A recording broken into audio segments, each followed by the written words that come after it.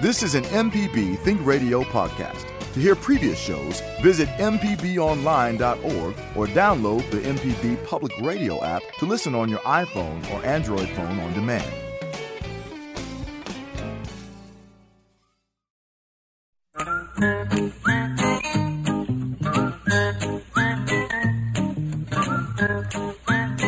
Okie dokie, folks. Welcome back. Hey, let's talk about gardening today. I know it's end of a summer, beginning of autumn and winter and all that kind of stuff. And a lot of things, segueing in and out. Some things are still petering out. Some are going full blast. My jalapeno peppers are doing great. My corn is all burned up. I'm talking about flower bed stuff. I don't have a garden. I've got stuff stuck in little groups here and there. Vegetables and herbs and all. There's flowers in my regular flower bed. But I have planted some stuff. I got my beets and my carrots, both of which I can probably buy for 70 cents more than I eat all year. But anyway, I got those planted. Going to set out some broccoli and cabbage this weekend. Again, in pots and flower beds as ornamental plants. But there's a couple of things that are going full strong I want to talk about a little bit later. But this is a party, and I'm not going to dominate it. If you've got some things you want to chat about, things on your gardening mind, things you want to try, some stuff that's bothering you, or maybe you heard something you're not quite sure about, or maybe you just want to argue with somebody. I'm not going to try to sell you anything. I don't have an agenda other than what would my mother do. And, it was horticulturally correct. And other than that, try to throw a little intellectual honesty in there. I'll talk about just about anything. And if I don't know somebody else, it'll help us both out. It's toll-free, 1-877-MPB-RING. MPB is from Mississippi Public Broadcasting. So anyway, you want to give us a call? Let's do that. I do have some things I want to chat about a little bit, but let's just jump right in and go to Collinsville, talk to Kennedy. Hey, how are you, lady? Well, this is her teacher at the moment. Oh, Daughter. a teacher. How you doing, man? Okay, so what are you calling about, Kennedy? One of your students? Well, we're learning about the food chain, and this is the worm grunter guy. I called a few times this past summer when we were in quarantine. Yeah. We're learning about the food chain. We're talking about plants, and Kennedy had a question, so we're calling this in the classroom Fridays with Felder. Oh. And she's going to ask you the questions. I'm going to put her on right now, okay? Okay, good morning, Kennedy. Right. How are you, Kennedy? What's going on, lady? Hey. My question is, when you plant black-eyed peas, can you pick them when they're not ready and replant them as seeds, and would it grow black-eyed peas again? Well, that's a really good question, but seeds have got to mature. In other words, it can start making a seed, but it's not until it gets hard in the thing, then it's not able to sprout. In other words, it's plucking it too early. So if you're going to try to save the seeds, usually we eat black-eyed peas when they're just, soft and ready to eat. But if you want to save the seeds, you need to leave a couple of 3 pods on the plant till the pods dry up, and the seeds will be hard. Sort of like, you go to the store and you find these bags of dried beans, and then they're able to store themselves over the winter. If you pick them before they're ready, they tend to decay. So you need to let a few pods stay on the plant, Kennedy, until the pods turn brown and the seeds, the little peas or beans are hard. And then you save those and plant them the next spring. Good question, though. Thank you. Oh, I want to throw out something else. Here's something really weird. A plant that flowers and makes seeds, what it wants to do is make seeds and make more plants. Because of that, if you leave too many of the beans on there to dry, it'll stop it's thinking everything's good, and it'll stop making fresh beans. So a lot of vegetables and like okra and peas and all, you need to pick some all along to make sure the plant keeps on producing more flowers and more stuff. So, in other words, don't just let it all go to seed. That's a great question, though, Kennedy. Thank you. Okay, appreciate it. All righty. I feel like I'm back in school or something. Appreciate that. I have 3 different kinds of basil I want to talk about. Some of you are basil people, basil, whatever. I'm going to talk about this a little while, but slide back to Jackson. Hey, Jim, how are you this morning? Good morning, Felder. Jim Rosenblatt here. How you doing? I'm fine, thanks. What's up, Dean? I had a crepe myrtle that had the black mold on there. Yep. And I cut it down, but I didn't dig out the stuff. And it's sending shoots back up that look pretty healthy. Yeah. Do you think I could cut that back to 3 or 4 shoots and still have a healthy plant? Yeah. I mean, I've seen people prune crepe myrtles with pickup trucks when they've had too much to drink along the roadside. And they sprout back out, and they'll actually bloom. There's one in my neighborhood that had this scale on it, this really bad new insect, and they cut it almost to the ground, sprouted back long, tall, 7, 8, 9 foot stems that bloomed. You know, you could do that every year, sort of like just cut it to the ground and let it start back over again, because it blooms on new growth. Okay, so that black mold won't affect the new growth. No, the black mold is a mold that's growing on drippings from insects, either aphids or scale or something like that. And as long as the plant is outgrowing the insects, then again, it's the drippings from insects that the black mold grows on. The black mold's not the problem itself. Okay, thanks a lot, Felder. Okay, appreciate it. The thing that last caller, Kennedy, I've got some okra in my yard, 3 plants, just 3 plants, but that's enough. And it's a variety called burgundy. The leaves are burgundy. The flowers are that pretty kind of a yellowish pink. And the pods are burgundy. And I've left them on there to get some size on them. And because of that, they're not blooming anymore. So if I go in this afternoon and cut the pods off, frustrate the plant to where it won't make any more seeds, then it'll kick it back into flowering more pods. So if I want to eat okra, I need to keep picking it, keep it from going to seed. Now let's go to, I think in Terry. Is that right, Jackie? That's right, yes. Yeah. Howdy, what's up? I need to know how to propagate or root coleus, lantana, gardenias, just the best way. I tried the coleus in some water, and it just seemed to rot the ends of it. It didn't root. Well, you know, not all plants root easily in water, but those 3 do root quite well. Coleus, basil, and even gardenias, they usually root pretty quick. Try this next time. When you make the cutting, strip off all but 2 or 3 leaves at the top. Make sure that the part you stick in the water doesn't have leaves on it. Just snip them off. Don't strip them. And as soon as you put it in the water, make a fresh cut on the bottom. And make sure your water is clean water, rainwater or something like that. And you might need to, change it a couple of times the first week to keep the mold from. I mean, I lose stuff like that too, but it's just usually because the water went funky.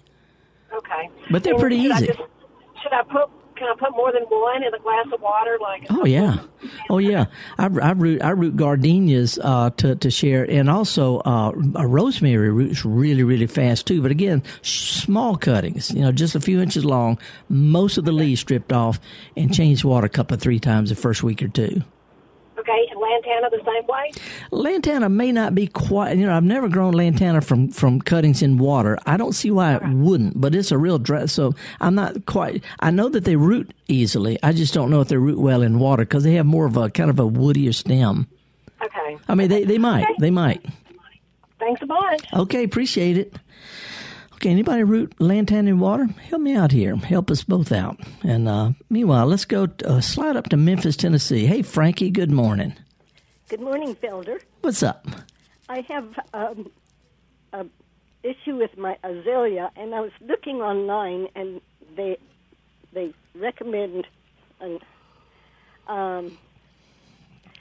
lye or iron. And so I saw there's ironite, and there's ironite chalet spray, and there's also, the lime, the dolomite lime. Okay. The lime is different. Lime and iron are not the same thing. They're not. No, lime is it's a mineral that has a limestone. It's ground up limestone, and it makes the soil more alkaline. Azalea is like acidic soil. So lime, there's only a handful of plants I would never put lime around, and azaleas, camellias, blueberries, the acid-loving plants are the ones. So I would never put any lime around them. And as far as the iron, with that chelat, that's chelated, and it just means it's more readily absorbed. And you can use that as a spray, and it goes right into the leaves and should perk them up. So what seems to be the problem, though? Are you sure it's an iron deficiency? Well, I'm not sure. It's lost its leaves, and I know we've had lots of rain. Uh-huh. So I did what you suggested. I kind of picked it up and put some peat moss in the hole. Uh-huh. And I'm hoping it'll come back. I use that. I also use that stop rot. Yeah, no, you see, that's liquid calcium, and azaleas are calcium makes soil, it's used to correct an acidic soil or to provide calcium. So, no, is this a fairly new plant? Yes, it is. Okay, right off the bat, new plants are going to suffer from root problems staying wet, dry, because they've been grown in pots that are watered every day and the extra water drains out. When you put it in the hole, it either dries out too quick because it's used to being watered every day, or it stays wet because you fill the hole up with water. See, so that little transition of putting a new plant out, you got to really watch to make sure you're watering enough to keep it going without rotting it, because it doesn't have a hole in the bottom of that hole anymore. So a lot of times it's just a watering problem. If you had loosened up the roots of the azalea when you put out, work the peat moss into your dirt, mix them together, and then loosen the roots up, it'll have a better chance of growing strong new roots. But I would suspect it's not an iron deficiency, which shows up as the leaves turning green, but the veins, the leaves are turning kind of yellow, but the veins stay green. That's one of the causes of that is iron deficiency. I would think it's more a watering thing, keeping it too wet or letting it go a little too dry between soakings. All right. And I would not put the lime around it. Wouldn't put the stopper on it, because those are calcium. That's for plants that like an alkaline soil. Okay. What about a red sage? I'm trying to transplant that, but it doesn't seem to take root. Are you talking about the salvia that's called red sage? Yes. It's a pretty drought tolerant. It's native to Texas and Mexico. To give you an idea, when you transplant something, for one thing or the other, it's real important to either loosen up the roots or cut the plant back to take stress off the root, and it'll put out some strong new growth that's better balanced with the roots. So if you're having trouble with it, struggling, try cutting it back. Let it put out some, that takes immediate stress off the roots, and it stimulates some strong new growth. Getting kind of late in the season for that, though, so I'd get right on if you're going to give it a try. All right. Thank you so much. Okay, good luck on it. Thank you. Bye-bye. All righty, that was Frankie from up in Memphis. We're going to take a really, really short break, a minute or so, and we're going to come back. Got some callers on the line. I do have 3 different kinds of basil. I got the regular basil everybody cooks with, the green with the curly leaves. It just smells like basil. I also have one that's got purple leaves. Purplish burgundy. It's not really purple, not burgundy, but really, really strong and good flowers. And I have one called African blue basil. The stems are blue. Great flowering plant. Too strong to eat. I mean, it is too strong to do anything with, but it is one of the best butterfly, bee, and hummingbird plants in my garden. African blue basil. Garden centers can get it next year. So anyway, just put that on your radar. Different kinds of basil are pretty, and some of them, when you're tired of looking at them, you can eat them. We'll be right back with the Gestalt Gardener here on MPB right after this. Contractor ever tell you the price of something and it sounds so high you think, maybe I'll try it myself? Some jobs just aren't that difficult, and yes, you can do it. If you want to find out how to do those things, listen to Fix It 101, podcast everywhere. Okie dokie, folks. Welcome back. Horticulturist Felder Rushing here at Mississippi Public Broadcasting. You're part of this garden party we call the Gestalt Gardener. And by the way, Java, our boss man just said that this week, this program just passed 100,000 downloads for the podcast. Yeah, we've been rocking and rolling, doing our thing with the podcast. Subscribe now. Yeah, and you always every week after the program you upload it, but you also have a picture, right? Yeah. Mm-hmm. I got a really creepy picture this week. Well, let's do it. I'm scared now. No, it's okay. I was walking up the street the other day, and a neighbor said, "Fella, have you ever seen this before?" She had this native wildflower called Coreopsis, and yellow flowers, sort of golden, buttery yellow flowers. One was just as purple as it could be. And she said, "I've never seen that before." And I didn't have the heart to tell her that a couple of weeks ago I was walking home from the hardware store, and I just happened to have some purple paint. So I spray painted one of her Coreopsis purple. I didn't think anybody would notice. Oh, no. But all this sea of yellow, they got one purple thing. Is it's like Alcorn State. And it threw her for a loop. Yeah, Alcorn State or LSU. Anyway, one purple flower. Anyway, she sent me a picture of it. I'd like to post on there. And the native plant people are going to get upset with me, but if any of them complain, I hope they don't put put on mascara. Just shut up. We're having some fun here, okay? Okay, let me see. Let's talk to Bill. Bill is calling from Neshoba County. What's going on out there, man? Hi there. Howdy.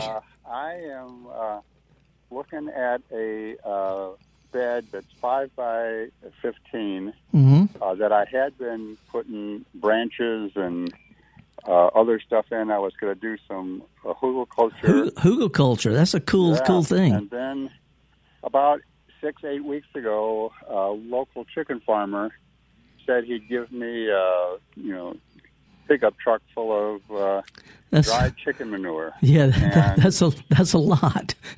That's a lot. So yeah. I put it on top of all of those branches and stuff that was rotten, and covered them up with hay. And I'm just wondering, I've been on the web, and it says, 6 to 8 weeks is enough, and then other places on the web says 6 to 8 months. Yeah. So. Well, they're all making it up. They're all making it up. Okay. Here's the deal. It depends on how much you put out there, but also what the age was. If it was old, then it's not as strong as fresh. So the older it is, the less like it's going to burn. This was old enough to be dry. I mean, he put it in his barn, and he was going to spread it, but he said, "I'll give you a scoopful," and that's what he did. Well, if it's more than a few months old, I wouldn't worry about it. But if it's less than a few months old, and again, that's real. That's as specific as anybody who knows what they're talking about can get. So, but what were you going to plant something in this fall or what? Well, yeah. Well, this fall, no. I was looking at the spring or late winter, putting in some strawberries. It's no problem anyway. No problem at all. I'm worried about, hugelkultur. By the way, a good friend of mine named Jesse Yancey does hugelkultur on top of a driveway. He made some little frames with some logs. He put logs, small branches, and then a bunch of twigs, and then a bunch of leaves, and then threw some manure on top of that. And it, within a few months, made the most beautiful soil because it's bacteria and fungi that do the work. The manure has got nitrogen, which feed the bacteria and fungi, see?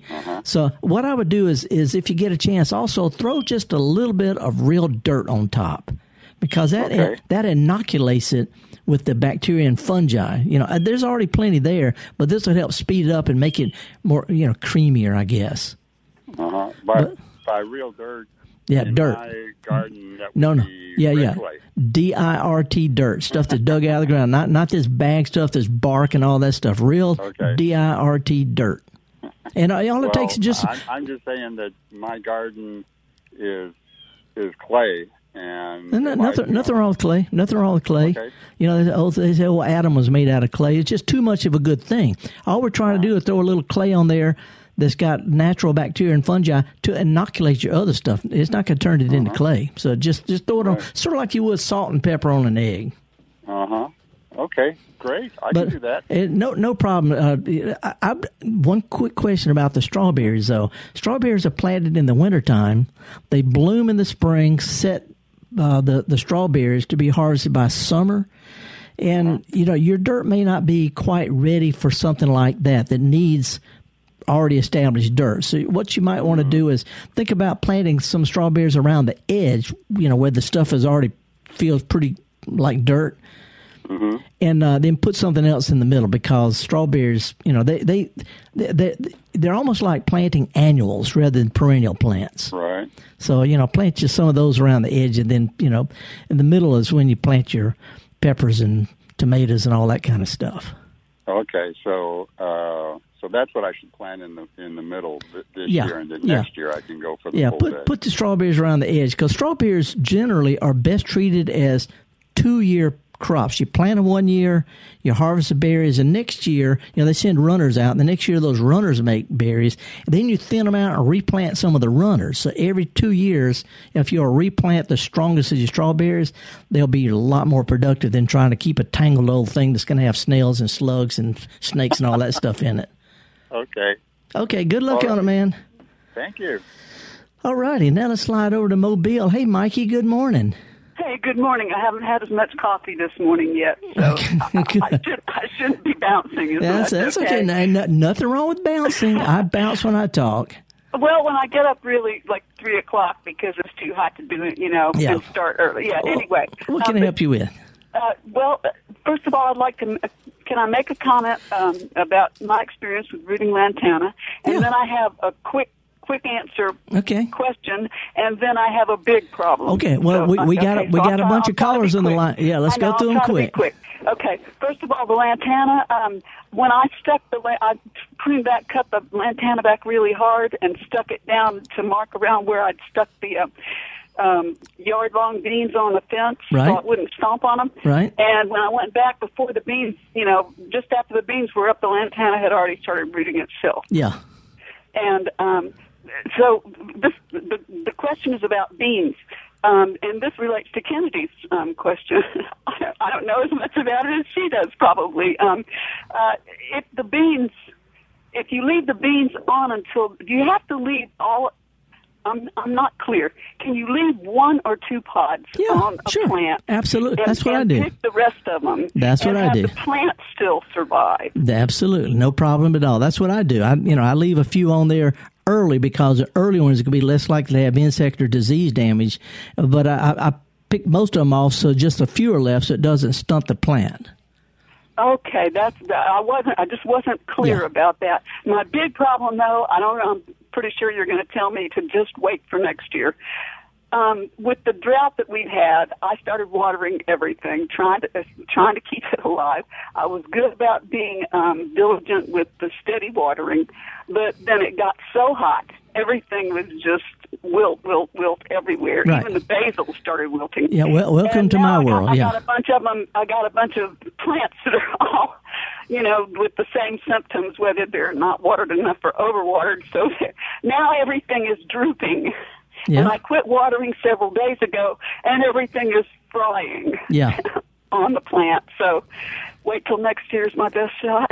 No, if you want the plants to survive, water them. They just don't need to be watered every day. I've got one of probably 10 very complex gardens in Jackson. I mean, and we all know each other. I've got more plants in the small space than you can imagine. But there's nothing that I water more. I've got a few small potted plants that I water every 2 or 3 days, but my big pots once a week. My shrubs maybe once a month. I mean, at the most. See, but if it's drooping, it needs some help or else kiss it goodbye.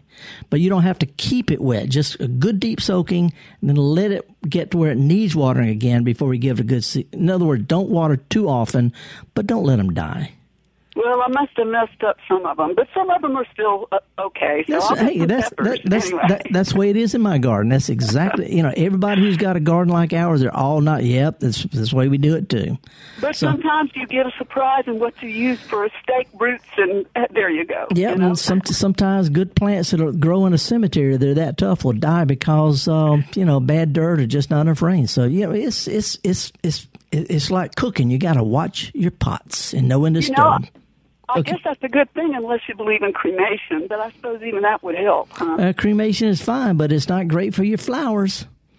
Anyway, good luck on it, Mikey. Thank you. Okay, see ya.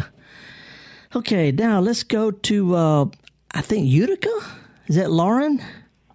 Yes, sir. Howdy, what's going on? I was just, you had asked earlier, I've had great success rooting lantana in water, but yes. I always use, my mom actually gave me a vase just for that purpose for Christmas. It's a purple color. Oh, just a rooting jar. Yeah, and it works wonderfully. And then she also has like a smoked glass rooting jar that she uses, and she can root anything in it. She's magic. So this is just nothing but theorizing, but it could be that clear glass allows algae and bacteria to develop too quick, sort of like in a hummingbird feeder. And it might be that the color. I think you're absolutely right, because I also do all my rooting in good indirect sunlight as opposed to a lot of really direct sunlight that would be those oxygen monsters like your algae and your bacteria. So well, see, I never really thought about it, but I always root stuff in old milk and magnesia bottles, and it's not because of science; it's because I had them and I think they're pretty.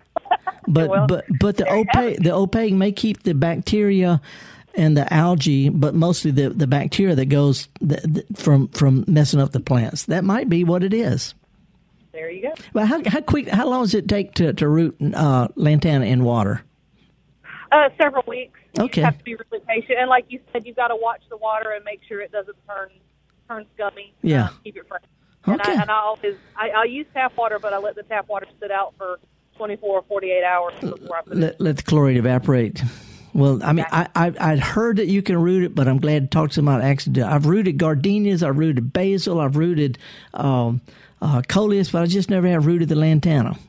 Oh, yeah. I'll stop and knock on someone's door and ask if I can take a cutting. Non-gardeners don't understand that people who have flowers in their garden, they're not surprised when somebody knocks on the door and says, what is that? My grandmama used to get, you mind if I take a piece? That's right. Okay. Right. Well, Lauren, I really appreciate it. Thank you so much. Welcome. All right. Bye. All righty. Let's take another call before we I got a little short, cheesy music today, but let's go to, I think, is this Anna? Dean in Grenada. Hey, Dean, how are you this morning? Doing good. Enjoy your program. Appreciate it. Thanks for joining it. You've had a couple of calls about cutting earlier today. And, one, you said at the end, mentioned the difficulty of rooting cuttings from woody plants. Yeah. I've got azaleas and camellias. One particular azalea, to be honest, I've kind of let it get overgrown. About 14 foot tall, 25 years old. It's growing out over my sidewalk. I'm going to have to do some pruning. But what I was thinking of doing is trying to make some cuttings from it. So what would your suggestion be for my best chance of success? Well, every azalea that's sold, and we're talking about millions, are grown from cuttings. So they root. Not all woody plants root well in water. Gardenia is a classic exception. Gardenias and rosemary root quickly in water, but azaleas, camellias, they're slower to form roots, and until they form roots, they're more susceptible to rotting in the water or dropping the leaves and stuff. So they're rooted best in moist potting soil that's kept moist but not wet, with a plastic bag over them to keep humidity high, sort of like a greenhouse. And that's done not in the sun, but in real bright indirect light. This year's growth, the stuff that came out since spring, when it kind of toughens up a little bit, that's typically azaleas are rooted in June, July, August. You could probably still get by with it, but I get right on. Short cuttings, 3 or 4 or 5 inches long, most of the leaves stripped off, in moist potting soil, cover with a plastic bag, and indirect light, not full sun. And but it's starting to get late because it takes several weeks for those roots to form. Okay. All right. Well, I sure appreciate it. I'll give it a shot. Yeah, over the wintertime, you can cut the plant back.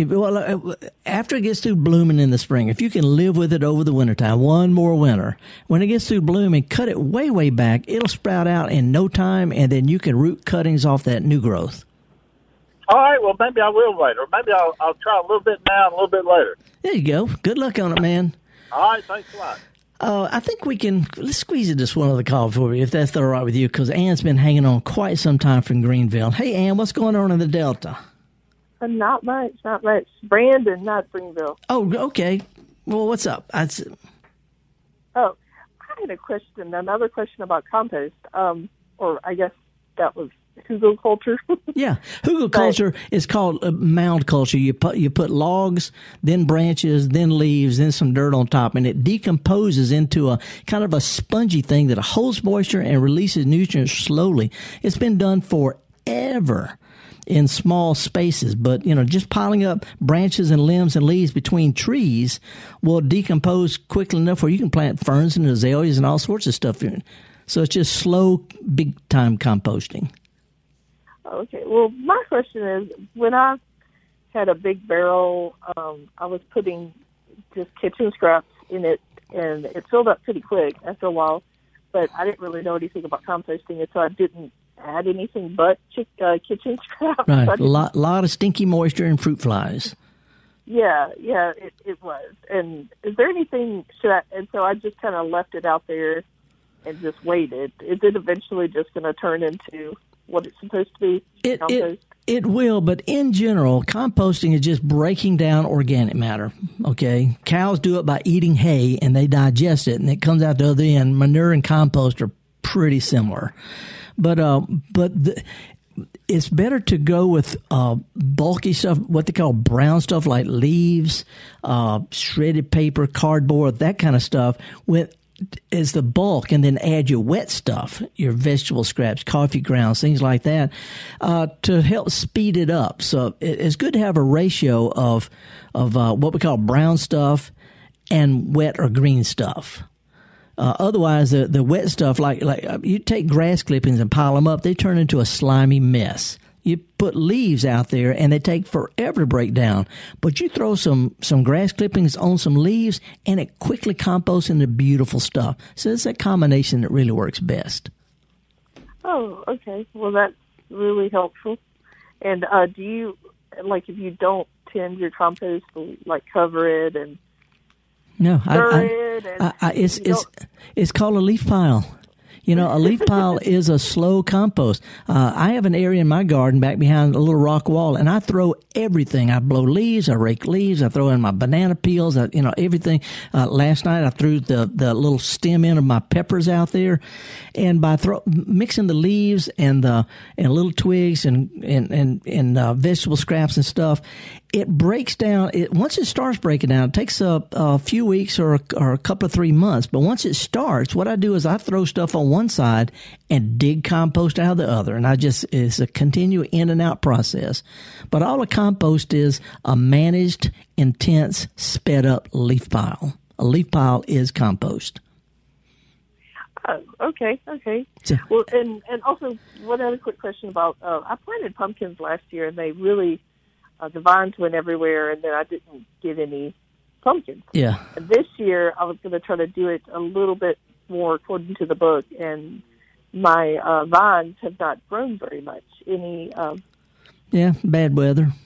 Bad weather. Mine did the same thing. I mean, I had pretty crappy crops on some things that people could just grow.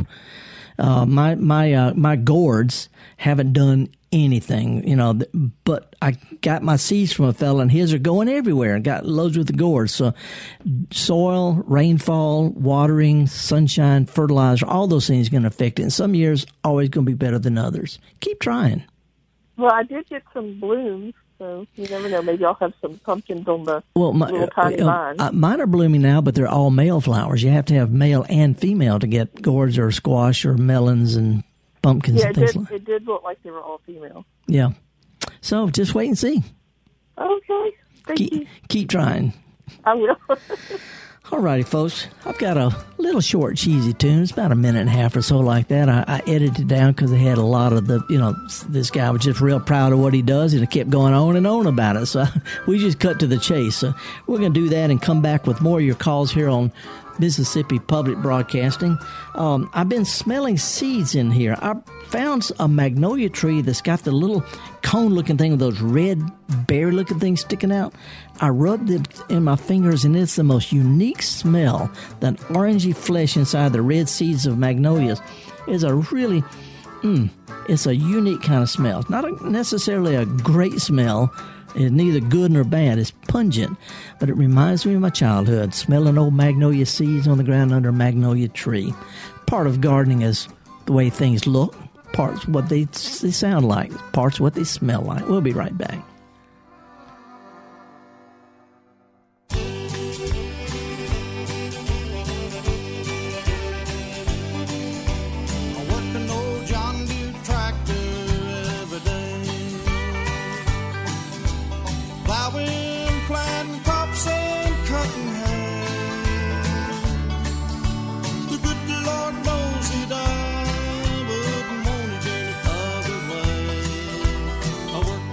John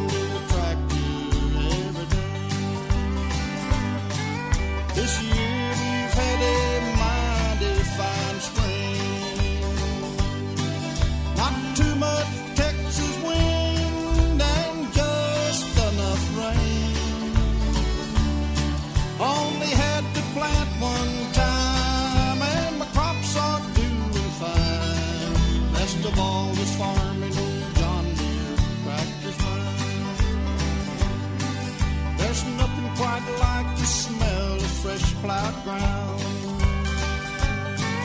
On a family farm with your kids all around. The good Lord gave this country boy a place to run and play and work his old John Deere tractor every day. The good Lord knows that I wouldn't want it any other way. I work my old John Deere tractor every day. I work my old John Deere tractor every day.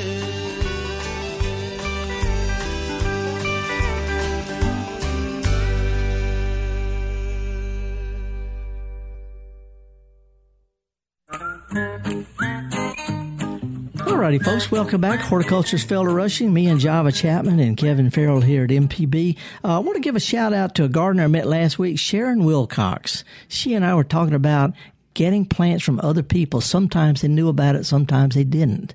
But the trick is to make sure you share your plants with other people. And also, before we go to these phone calls, I don't know if I told this last week, but since we're talking about decomposing things, it seemed like this vulture was going to be getting on an airplane. I've already told this, Java. No, this vulture trying to get on an airplane. He was in the line and he had a dead armadillo under one wing, and he had a dead skunk under the other wing. And they said, "Sorry, you can't get on this plane." He said, "Why not?" He said, "Only one carry-on allowed per passenger." Okay, all righty. Better go to. I promise I have the rim shot next joke. Let's go down to Ocean Springs. Hey, Hugh, how are you this morning? Thank you, and I think that's a great joke. Thank you. Hilarious. It wasn't exactly. It was sort of clean. What's going on? What's up? Well, I'm calling about something I think Virginia buttonweed. Oh boy, ain't it great? You still there? The fence so far has been pulling it out, but it is so prolific, especially here when it's gotten really hot and humid. Yeah, and is that about right? Yeah, and Virginia buttonweed is a problem pretty well all the way up to Tennessee, and it typically it loves moisture. It loves rainfall, it loves irrigation, it loves fertilizer. What it doesn't like is shade. So if you got a lot of Virginia buttonweed, I sound like a broken record, but the best defense, first and foremost above everything else, is raise your mower and throw away the wrench. Mow high and don't mow that often. People who cut a lot and cut close have weeds because grass just doesn't grow well like that, and weeds do. The reason I recommend this, because if you mow higher, the Virginia buttonweed has to grow up over the top of the grass to get sunshine, and your mower will yank it out and eventually wear it out. The problem with spraying, it's got a slick leaf, and weed killers beat up and roll off. And if you up the dose, those same weed killers that'll kill Virginia buttonweed can kill St. Augustine or centipede. So it's a tough one. It's a real tough one. Like my mower is as high as it'll go. Well, try. You live higher. Well, no, it's just don't mow quite as often. I mean, okay. this most people are. You're too young to remember shag carpet, but nobody liked it. We had a lot of it. Nobody liked it, but that's what St. Augustine and centipede are. They're shag carpet, not little throw rugs for the bathroom floor. Yeah. So, and there's I really had shag carpet in my van. Yeah. Go ahead. I want a road trip with you. Anyway, no, there are some weed killers that'll control Virginia buttonweed. And matter of fact, if you just Google Virginia buttonweed control, it'll take you to Florida, Georgia, and I think Texas may have some good information. But anyway, it lists some things that if you spray lightly 2 or 3 times, sort of like chemotherapy, don't do it so much it's gonna, that'll wear it out. Raise your mower, and then if you're gonna use some weed killers, lightly, a couple of 3 times a week or 2 apart. Okay, and then I have one more. Uh-huh. I'm standing here looking at the base of this is a bay magnolia in my front yard. Yeah, and it has a big ant bed, and there's these big black ants. Oh yeah, they don't bite me. No, they don't sting. No. Are they eating the tree? Sorta. Those are called carpenter ants. They're the big old black ones. But they don't sting or bite. Where you see carpenter ants, they're not really destructive. They're secondary. If you've got some decay, some rot in there, they'll come in and they'll enlarge that to make their nests. So they don't eat the wood like termites do. They're a symptom that you've got some decay inside the tree. If the tree looks okay, I wouldn't worry about it because there's nothing you can't get sprays up in there, and they're relatively harmless to people in gardens, and they're beneficial in the big things. So anyway, they're the symptom. There's some decay inside the tree. Okay. Not much you can do about it. So as long as the tree looks okay, just okay to me. Yeah, look at them like little insect versions of cows. Okay. Good luck on them. All right. Man. Appreciate it, Hugh. Thanks. Bye. All righty. Now let's go up to Tunica. Hey, Donna. Good morning. Good morning. Hello. Hello. What's going on? I would just like to know how to grow some garlic and the best soil, please. Okay, first of all, any good dirt, and you got some good dirt, and we're not talking about Delta, that buckshot stuff, but pretty good dirt and flower bed type stuff, or in a container. You you get the cloves, the bulb's got several different individual cloves. They're called toes. Anyway, you stick them a couple of 3 inches deep in October. Late September, October, early November. They sprout out like daffodils. They grow over the wintertime. They bloom in the spring. I pop the blooms off so energy go down to the bulb instead of flowers. And then when the leaves flop over, turn yellow and flop over in the spring, just dig them up. Okay, perfect. Thank you so much. Have a good day. Okay, appreciate it. I like easy questions, but I wanted to ask some other questions too. Anyway, let's go to Adamsville, Tennessee. What's up, Bruce? Listen, brother, enjoy your show very much. Appreciate it. I have gladiols that have been in beds for, I'd say, a good 8 years. Last year, I noticed that a lot of them, matter of fact, too many of them, weren't flowering. They were greening all the way up. They grew to the 3.5 foot, and then this year I had some problems. But anyway, I was thinking I should have fertilized them. Is that what it's missing? A little fertilizer helps because, they don't have real big roots, real deep roots. They start their roots over every year. And so fertilizer, their roots are shallow, and fertilizer typically washes away. But, fertilize them in the spring, when they're starting to grow because they're going dormant now. Also, have you dug them up and separated them, divided them at all? No, I haven't. I was thinking about moving them all. If I wanted to call you first and see... take them out of the beds, let them sit over winter, and then, let them sit for a while, and then put them in late fall. Yeah, but that's old. When they die down, because they get really, really crowded. And what I would do is I would dig up a few here and there, get the biggest ones and replant them, and take the little ones and stick them someplace else, or put them on the curb with the sign say free flowers or something. But dig them up and then replant the big ones 2 or 3, 4 inches apart, and they'll bloom like crazy. Okay, what is the problem with them not blooming? Is it just they're getting crowded? They get crowded, and this happens with a lot of old daffodils, a lot of things. I have beets and carrots in a little area of my garden, and they're real thick. And if I don't thin those out, they won't make roots. So I got to give each one its own room, and a little bit of separate them. Sort of spread them out a little bit, give away the excess, and then after they come up in the spring, give them just a little bit, just a scant handful of fertilizer. Don't overdo it. Okay, real fast question now. If I dug them up today and the rest of this week, how long should I let them sit out before I put them back in the ground? Till you cool down and stop sweating so much and get around to digging the dirt again. You can leave it. You can leave them out till next spring. You can plant them right away. They don't care. Okay, I got you. Thank you very much for your time, sir. Okay, good luck, and hey, wear a hat. It's hot and humid out there. Yeah, I know that. All right, bye-bye.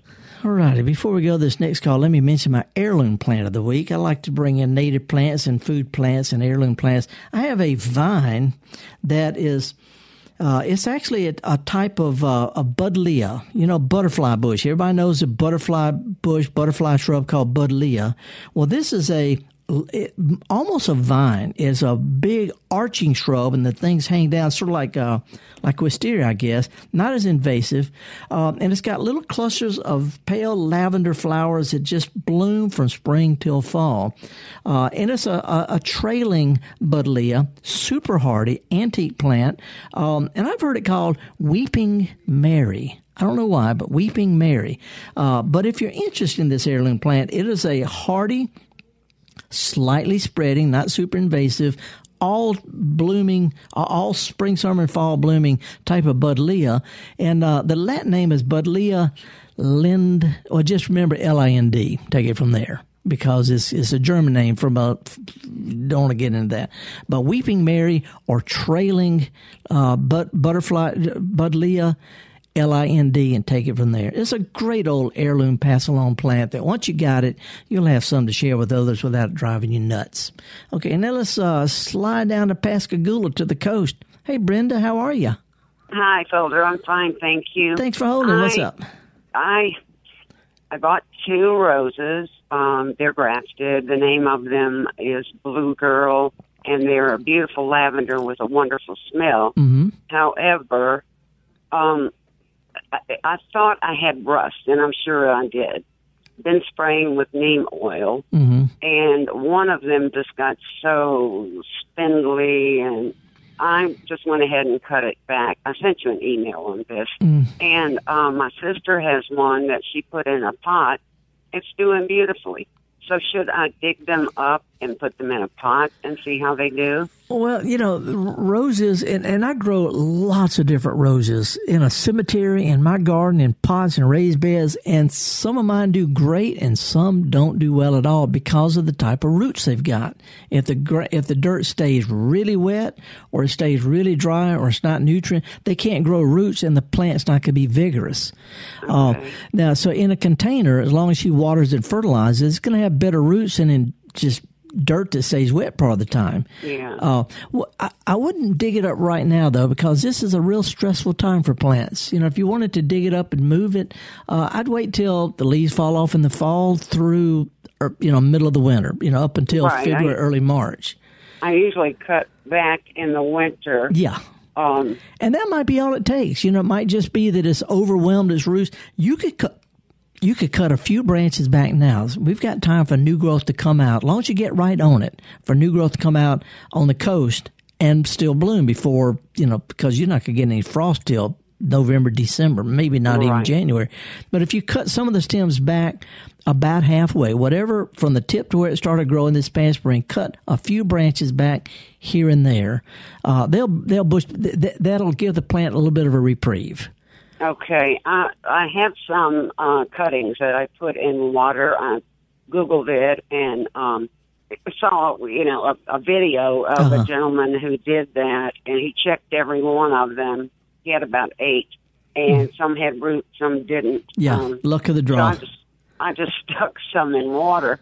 And also, a friend told me that they like Epsom salt. Everybody says Epsom salts because they got nothing else to say. A little bit of Epsom salt doesn't hurt. A little bit more is like too much salt on your egg. A little bit Epsom salt is not a miracle. It's just one of the many micronutrients that plants need. It's not a miracle thing. It's just an easy thing for people who don't know what to say.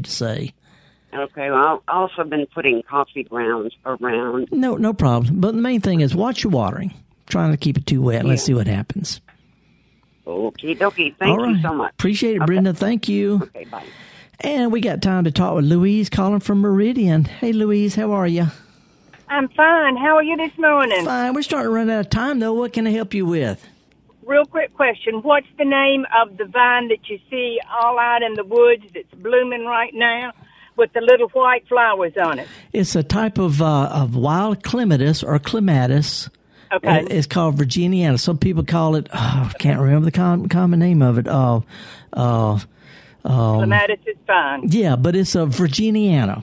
I just can't remember the common name for it, but it's a good native plant. Okay, thank you. All right, appreciate it. Bye-bye. Woo! She asked me something I knew. That was one of the easy ones. Well, it wasn't that easy because I can't remember the whole name of it.